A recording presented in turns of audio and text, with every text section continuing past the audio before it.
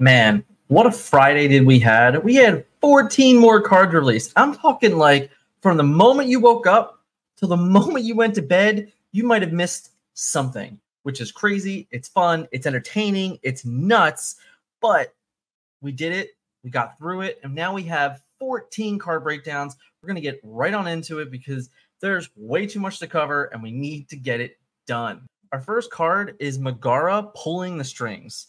And this chick is awesome. I loved her character from Hercules. I love the art, the little puppeteer thing. I mean, it's just wonderful, right? Like, what's there not to love about any of this? Let's talk about her. She is a 2-cost, inkable, 2/1 with 1 lore and the ability of Wonder Boy.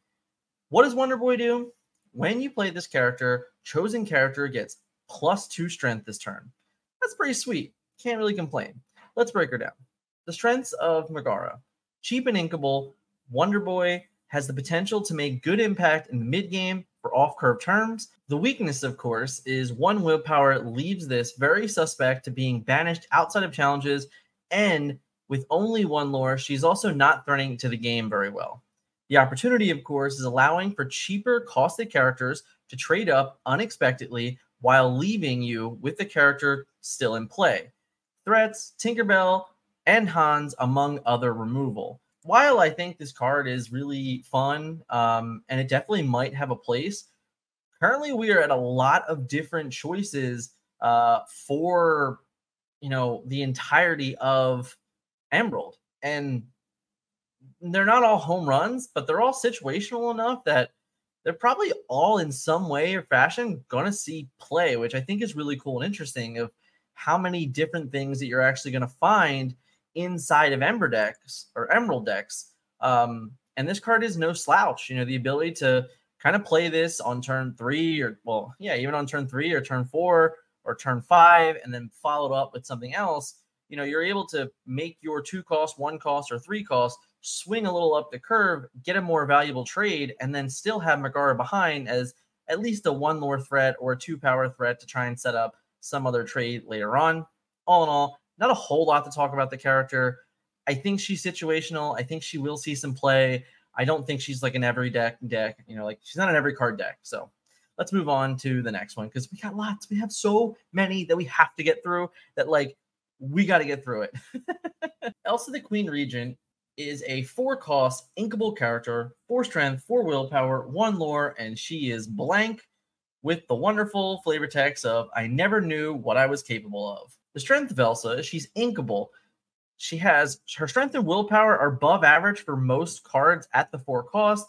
Her weaknesses, she's only 1 lore for the 4 cost. So, and if she is a generic, she's only vanilla. She's not got anything else going on.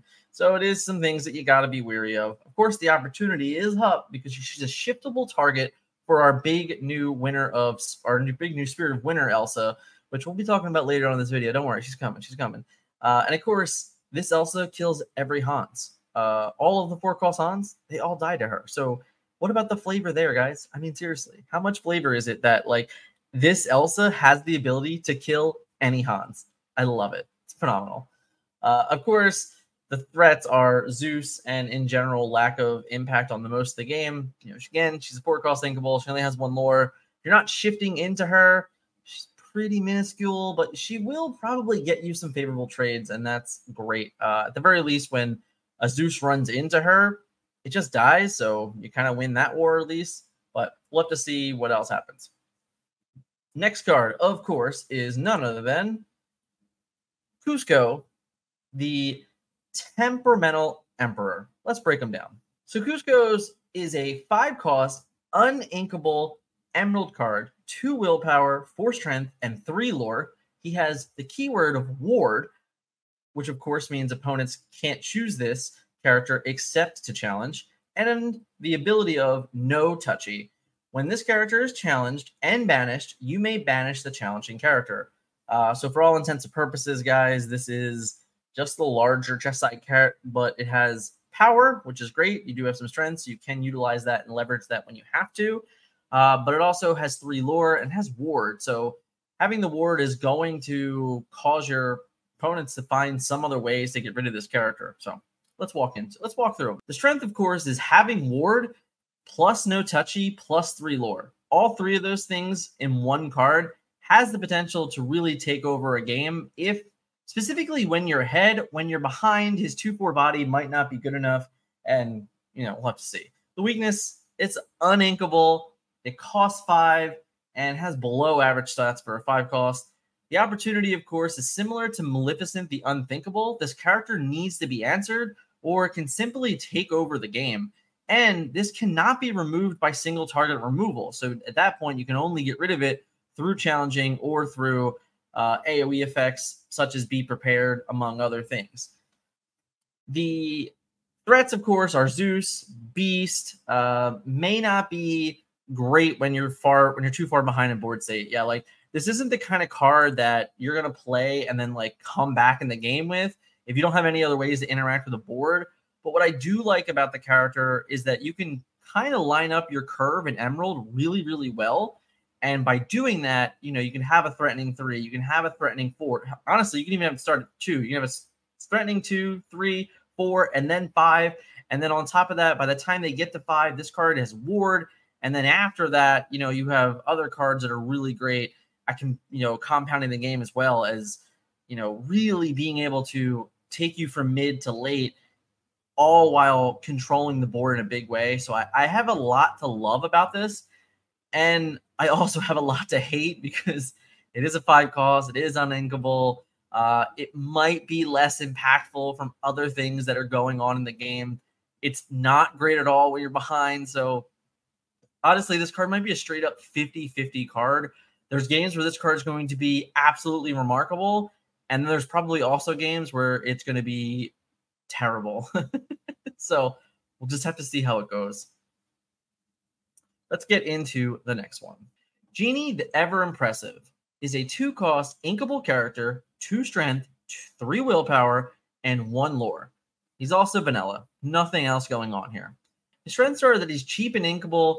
He has a 2/3 stat line, trades well with most 1 and 2 along the way, along with some 3 actually as well. So this guy can trade up to certain characters, and they also can stick around against other characters and like at least be still in play. It's great. The weakness is generic, do nothing, no impact on the game. All of the other 2 costs in Emerald have some type of text on them that is like relevant to most board states and forces you to do things or allows you to be proactive and things like that. So this card being generic makes me feel that his playability is going to be pretty limited all in all.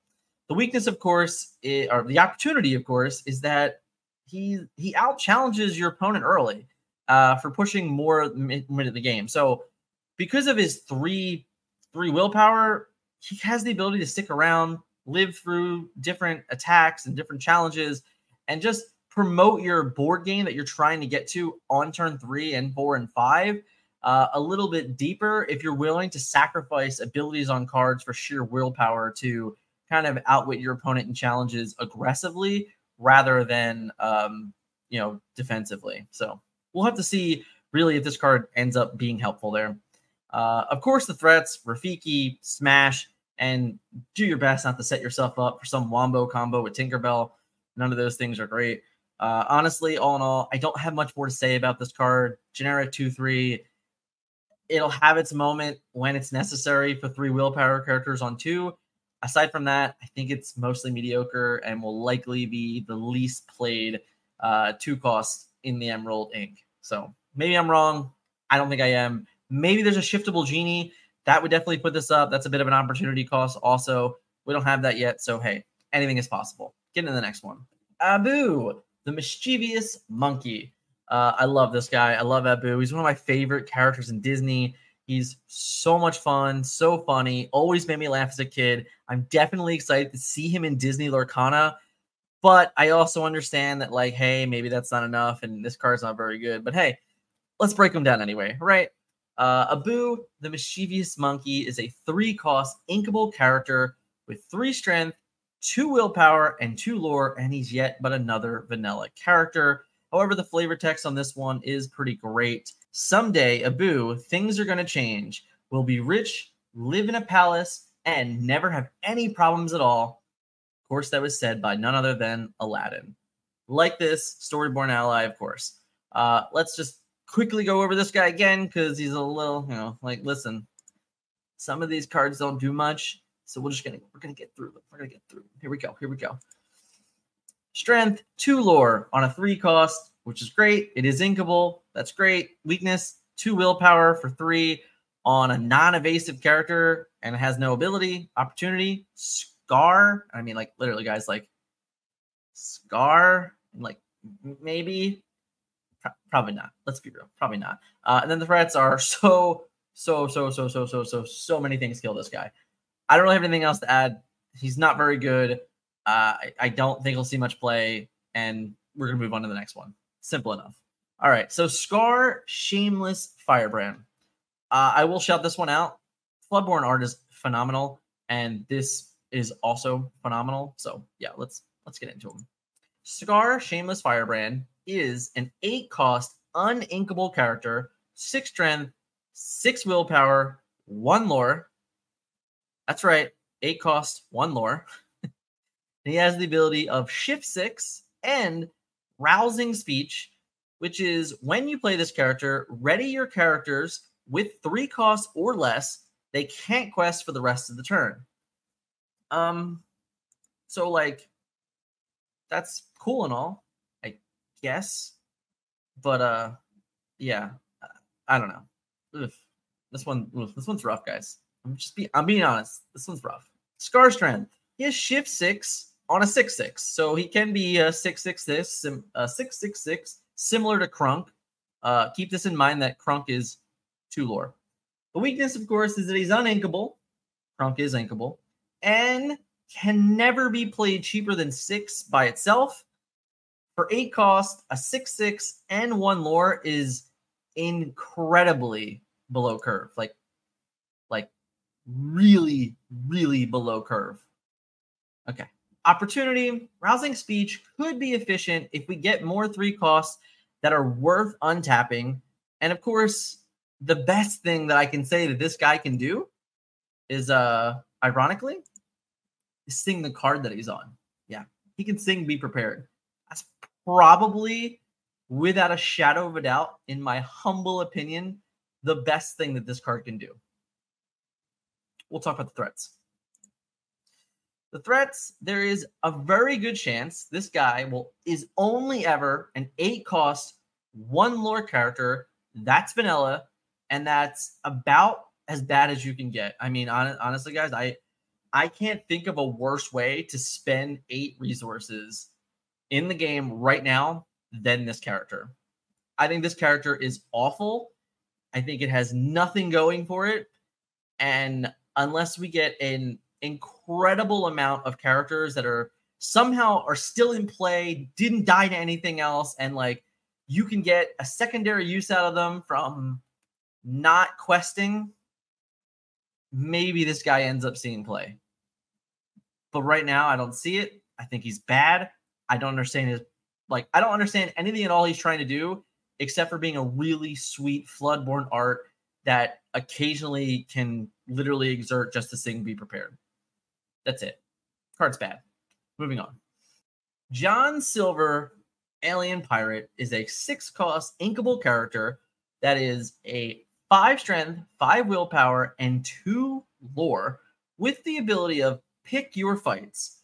When you play this character and whenever he quests, chosen opposing character gains Reckless during their next turn. They can't quest and must challenge if able. I want to add that he has 5 classifications, which is probably, without a doubt, the most by any character, and they are Storyborn, Villain, Alien, Pirate, and Captain. So I said on the stream the other day that I was hanging out in the round table for hobbies and games that this guy is Captain classifications to me. And yeah, let's just hope that they end up doing something, because he'll be a great battery for it. That'd be awesome. So let's break him down. John Silver's strengths are he's inkable with an enter the battlefield and when he challenges ability and Pick Your Fights, 2 lore, and 5 classifications. The weakness, stats are under curve and forces a character to potentially attack into him. The opportunity here, is this card is a high skill cap character, pairs very well with additional removal and Genie S effects. The threats, bigger endgame characters that don't mind challenging into him. In all honesty, I really like John Silver. I think when you start going over the entire theme of Emerald, he is the perfect embodiment of it. And he's right where you want to be to like double down on certain effects, like him paired with Mickey and him being like a backup, interesting card to protect other things or force really bad challenges from opponents. Like, I like a lot of the things that John Silver is doing. I think he's very unique. I think he's very cool. And at the end of the day, he's still threatening two-lore character. I think he's great that you can, really utilize certain characters, probably from other inks, that you can lure with them on turn 5 or on your turn 6, you lure with them, and then you play John Silver and force whatever the character they have to run into that, which is probably never a good trade. We really haven't seen the entire extent, of how good Reckless may or may not be, but this card really quickly will give us those answers before we know it, because you're going to be giving everything Reckless every other turn or every turn, depending on how many times you end up wanting to challenge with him, if you have any other ways to protect him or additional ways to protect him. A lot of layers go into this guy. He's definitely as I said, a high skill cap character to have to play, but when played correctly, this guy might truly dominate a board state and a game. I'm really looking forward to sleeving this one up and playing him. Let's get to the next one. Captain Hook, Thinking a Happy Thought, is a 5-cost, uninkable character with 2 strength, 5 willpower, 1 lore, and the abilities of Shift 3, Challenger 3, and Stolen Dust. Stolen Dust reads, characters with cost 3 or less can't challenge this character. He is, of course, another wonderful Floodborn art villain with pirate and captain as well. Seriously, guys, I can't say it enough. The Floodborn arts in this game are phenomenal, and this guy is great. I love what it's embodying. I cannot wait to get the story behind Floodborns. I'm so excited for it. Let's break them down. Captain Hook's strengths are Shift Potential, 5 strength, 5 willpower for 3 costs. And Stolen Dust means that they have to find another way to finish this off. The weakness, of course, is uninkable. It's uninkable, has 1 lore. It mostly needs to shift or just a far worse character than many others. The opportunity, this is a 5/5 with Rush that will banish anything on curve without evasive when you're able to shift on 3. And on top of that, it presents enough ways to also banish the next thing that it attacks. And because it can't just be ran into immediately afterwards, then you can actually just leave him untapped, leave him untapped. And then all of a sudden you're just like, all right, well, I just have a 5/5 when I need it again. And you don't really feel like you're missing out too much because his 1 lore is not that much incentive to use him that way.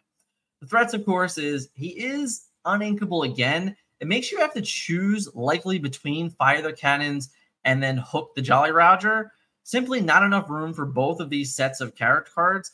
And what I really like about this is that this is just another layer to the game of Disney Lorcana, is that now even if you're a Captain Hook fan and you're just like this crazy Captain Hook fanboy, you have 2 different ways that you can really utilize the things that Captain Hook wants to do inside Disney Lorcana. You're like, no, I want to be the Fire the Cannons Captain Hook. Like, no, I want to be the awesome Challenger Captain Hooks. So I get to play the 1 cost and the 5 cost, and I can all the cool things that they're doing. Just at a casual level alone is really fun and exciting. But it's also great for deck builders. There are 100% going to be metagames where the choice between these could definitely matter. So it's like, man, is it important for me to have a 1-cost character and the ability to shift into a 5/5? Or is it important for me to have a 1-cost removal and the ability to recur it later on? Lots of options, lots of choices. It's all pretty exciting as from where I'm standing. So I'm excited for this guy. I think he's interesting. I do think right now, my bang for my buck, I do believe the Captain Hook, Jolly Roger, and Fire the Cannons is a better combination. but I have no doubt in my mind that there will be a time at some point in the game where Captain Hook for 1 and Captain Hook Floodborn for 3 to shift into will be a dominant play in the game. I can't not see that being a possibility. Let's get into the next card, guys. Jasper, the Common Crook, is a 3-cost inkable character with 2 strength, 4 willpower, and 1 lore with the ability of puppy napping. Whenever this character quests, chosen opposing character can't quest during their next turn.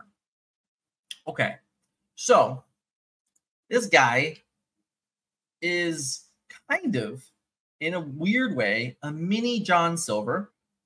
Doesn't give Reckless, but says they can't quest, which could effectively make things really useless. This guy is really fun into cards like Hans, Scheming Villain, or like Maleficent Unthinkable. You know, like any of these like cheap, get this guy into play so I can lure early cards. Like this guy like just completely craps on them, which I kind of love. And the best part about it is both of those characters can't even run into this guy to banish him, which is also really fun. Nonetheless, let's get into it. Let's break them down. Jasper the Common Crook strengths. His average stats for his cost, inkable, puppy napping, can be powerful even in the late game. That's another big thing. The weakness, of course, is 1 lore. While his 4 willpower keeps him alive, his 2 strength prevents him from banishing like the most important things on the curve. The opportunity with 4 willpower, you may be able to get 2 uses out of this card early, or at the very least, gain more card advantage from opponents overcommitting to get rid of them. The threats, Zeus, a shiftable Tinkerbell, and ironically, his good boy Horus, which I do find kind of fitting because Horus is just the muscle and he just gets to smack this guy around. But hey, that's all fun and games, right?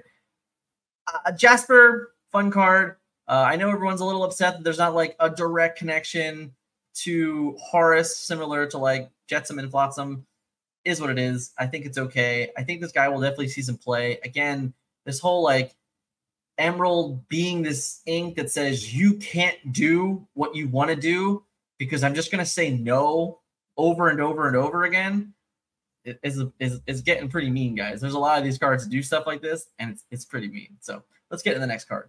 Hey guys, if you're enjoying the content, do me a favor, hit me the like button for me right now in the video and comment. Let me know what your favorite card revealed of these 14 cards are. I know we're only about halfway through, got more to go, but if any of these cards end up being your favorite card, let me know why in the comments and let me know what you're looking forward to seeing left in the last 53 cards of the set. That's all we have left. Let me know what you're hoping we get. Thanks for watching. Let's continue. Let's break down Horus. Horus, the No Good Scoundrel, is a 3-cost inkable character, 4 strength, 3 willpower, and 1 lore. His strength, of course, he has above average stats on an inkable 3-cost character. The weakness, he's vanilla. He's got 1 lore. The opportunity here, this trades with almost everything on curve. It also removes any of the 4 willpower cost cards in general or prevents them from free questing. And it's also he's also great against several shift targets. The threats, smash. If you can't find a good use, an early shifting Tinkerbell may remove this card without it ever doing anything. So while I actually think I like Horus probably more than most people, but I look at Horus as kind of he stands out in the Emerald color to me. A lot of the Emerald characters are low strength, high willpower, wonky effect that affects the game. And Horus is just like, nope, I'm brute force. I'm coming into play and I'm going to banish pretty much everything that I can't even think of. Like anything that's been played early, I'm going to get rid of you.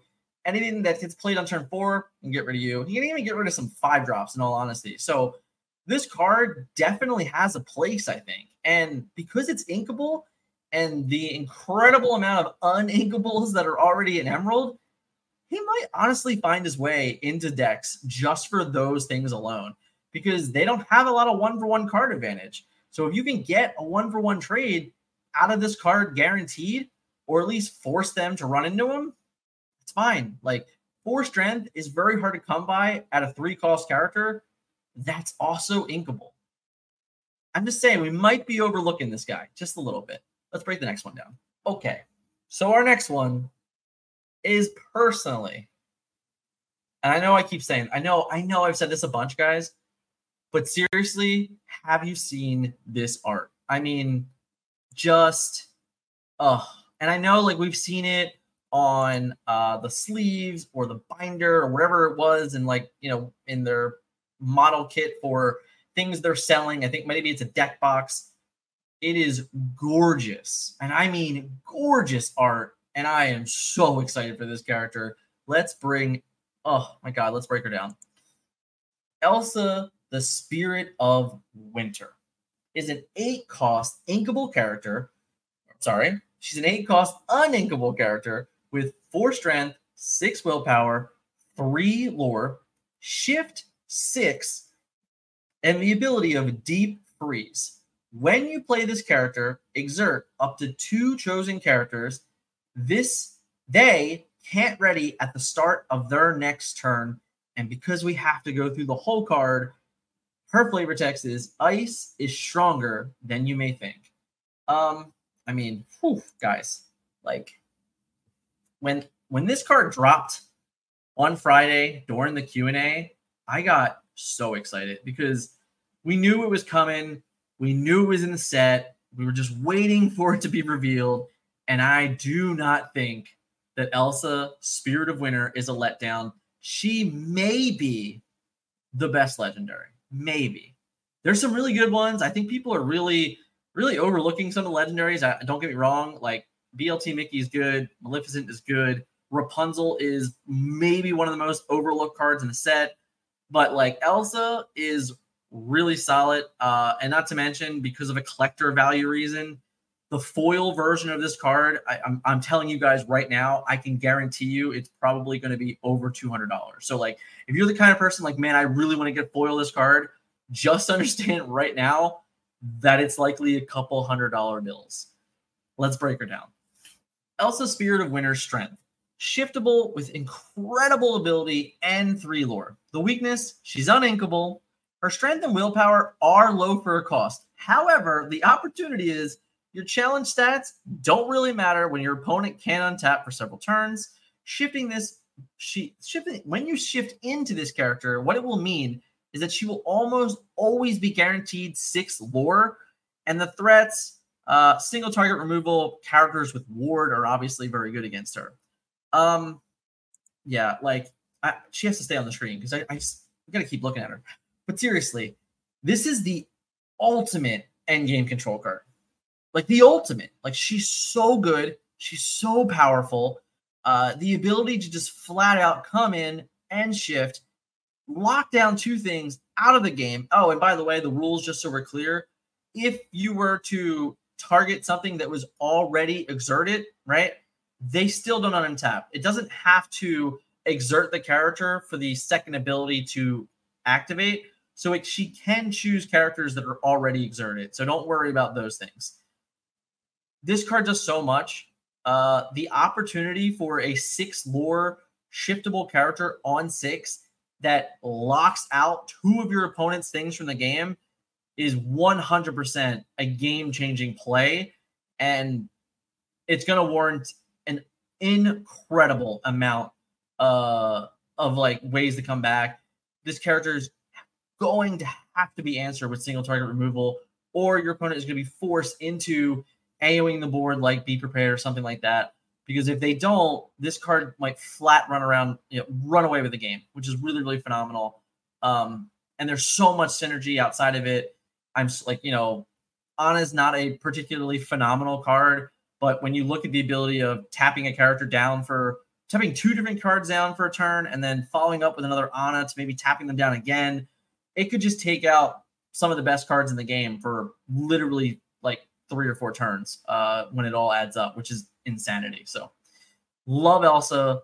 Without a doubt, my favorite card revealed from today. This card's phenomenal, but we got more. Let's get into it. Elsa, the Ice Surfer. This one's cool. Really unexpected, but hey, let's break her down. Elsa the Ice Surfer is a 4-cost, 3/4, 1 lore, Ruby Elsa with the ability of That's No Blizzard. Whenever you play a character named Anna, ready this character can't quest for the rest of this turn. I love the flavor and the synergy and the evergreen effect of this. I just really am bummed that she can't quest again. Like, with her only having 1 lore, I don't think it would have been the end of the world if you could have just, found a way to wombo combo this and play like several Elsas in a turn. I look at it the same way I would look at Ariel Wholeset Collector, and she doesn't have that text on her. And there's probably going to be way less Annas in the evergreen of this game than items. So I don't really understand why we got this can't quest. Really a bummer, honestly. If it didn't have that text, this card would be obviously way better. But because it does, it just kind of bums me out more than anything. I'm just being honest. I just wanted a bunch of good Elsas, guys. I'm a Frozen nerd. If you've never been here before, never watched any of my videos, the name of the podcast is Into the Unknown for a reason. Check it out. 5 episodes so far. A lot of fun. More live coming this week, Tuesday night. But seriously, hit that subscribe button if you want to watch. We will be there Tuesday night, 8:30-ish. I promise. But seriously, I just want good Elsas. That's all it is, guys. That's all it is. I just want good Elsas. Let's break her down. Elsa the Ice Surfer, strengths. She's inkable. She's a potential shift target. That's No Blizzard could create a nice swing turn early. The 3 strength does have the ability for payoff of, removing 2 characters from the board on a turn or questing for 1 and then running into a character and things like that. So there is some potential there. The weakness, of course, is 3 strength on curve is low for a 4-cost character. And of course, 1 lore is always just a bummer. She does need Anna for the ability to be relevant. So that's a big bummer too. The opportunity, a 4 willpower character that you can protect to make the big shift turn early to take over a game. The threats, of course, a single target removal, Zeus, and Horus, as I just mentioned earlier. So again, gotta leave Elsa on the screen. The card has a lot of interesting upside with just like really weird fringe payoffs. I love the ability that you can untap her after you were to quest or after you were to challenge. So this does give her the ability to be a little bit more protective, to have another nice way to shift into her, like on turns 6. So I look at this, you play this on turn 5, you quest with it, you play an Anna. Let's hope we get another Anna, let's be honest. But then you play your Anna, you untap it. So now on 6, you're not worried about this card being removed by any of the things I mentioned earlier, by Zeus, by Horus. They have to basically go, okay, well, like I have to single target remove this, or it's going to shift and take over the game. Of course, the other thing is they can just let you shift, take over the game, gain 3 lore, and then removal that. But when they do that, at least you're gaining 3 lore out of the deal, and you still get to tap stuff down for a couple turns. So it's going to be a nice little cat and mouse game. The shift characters in general, like the Tinkerbell, is always just threatening giant fairy, which I love. And Stitch is kind of the same thing. Stitch is always threatening Rockstar Stitch. There's a real nice cat and mouse to the game when you talk about these shifting characters. And I really like that. I really enjoy that. And this is another one that, because it has the ability of That's No Blizzard and it can untap, it's only adding to the cat and mouse game of what a shift character can do. And if you're going to be able to get Elsa into play faster and be able to start swinging for those 3 lore and tapping stuff down. All in all, I actually like this card. I think it's definitely playable. I think it's a reasonable card to play in Ruby Amethyst builds.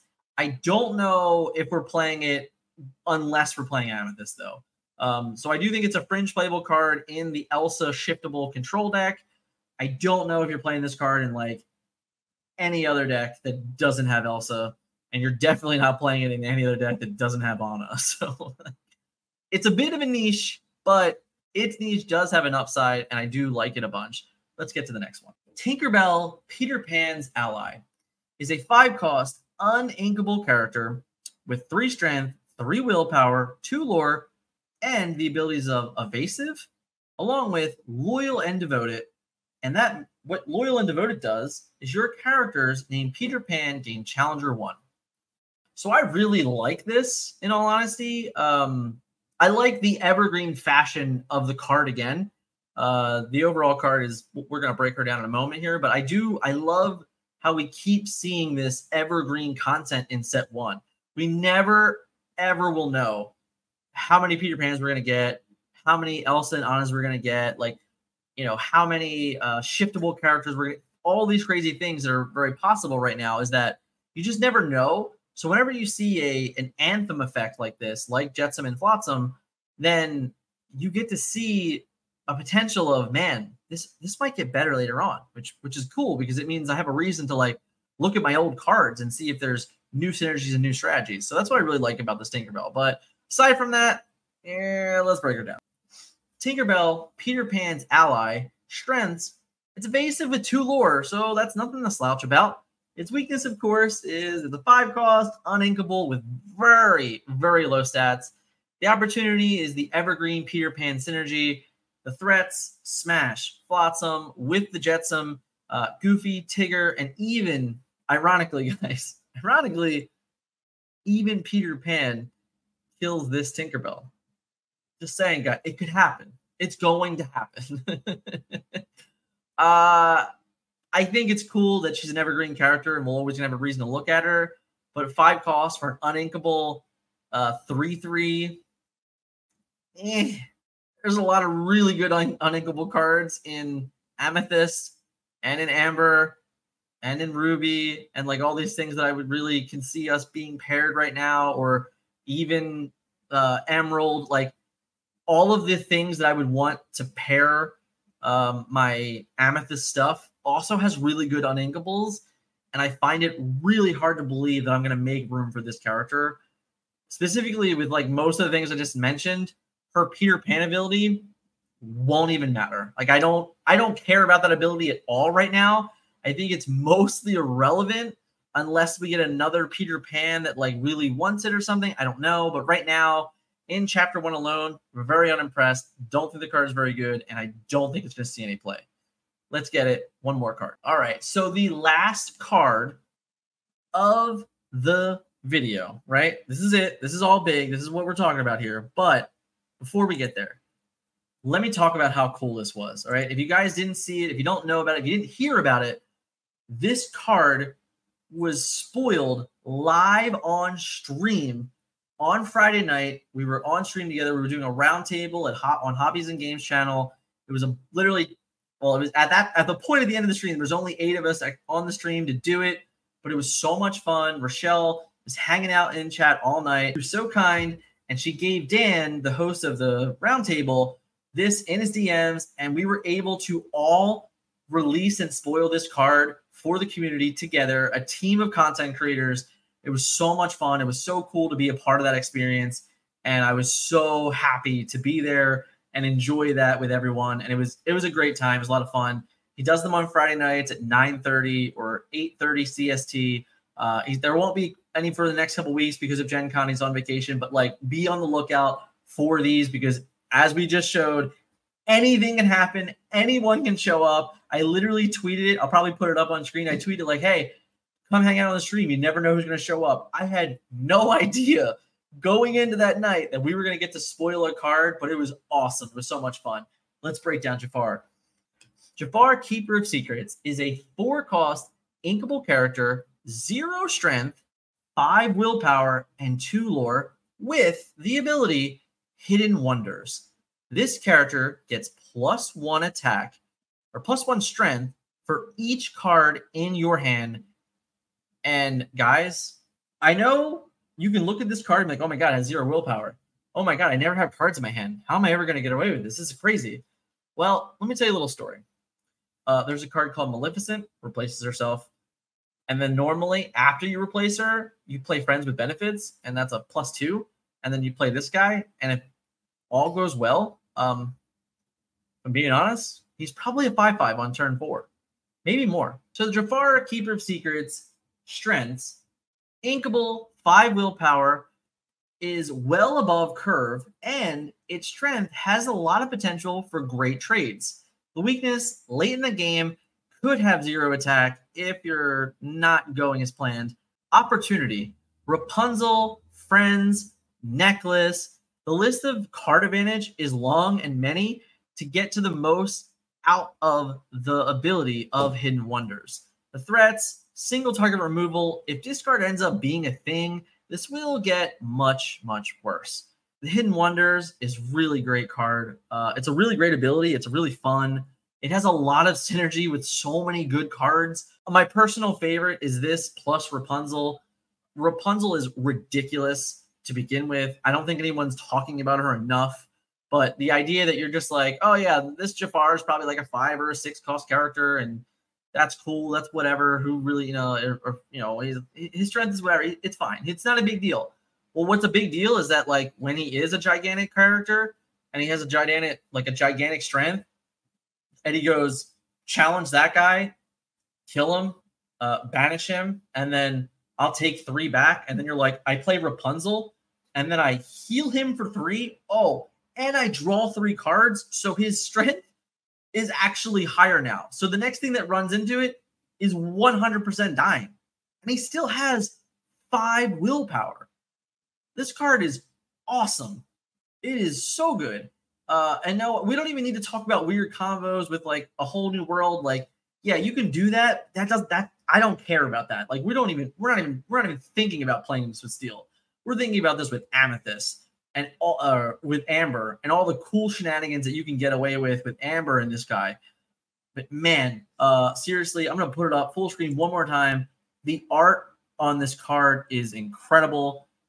It is one of my favorite dream boards for sure. I love everything about it. I think it was so very cool to get to reveal this as a team with everybody on that stream. It was so cool. It was so much fun. Anybody that was there had a blast. We were all super excited. All in all, this was a lot of fun. We broke down 14 cards in this video. If you haven't, hit the like button, hit the subscribe button. Let me know in the comments which of these 14 cards was your favorite. And I'm telling you, if this wasn't enough for you, I did 14 more cards in this video. It's been a crazy week. It's going to be even more crazier. Be on the lookout for everything. And I got some secrets, guys. I put out a tweet early yesterday asking about the content creators' favorite, that's right, content creators' favorite inks in the game. What am I going to do with that? You're going to have to stay and find out. You want to watch, if you want to know, hit that subscribe button. I will catch you guys in the next video. See ya.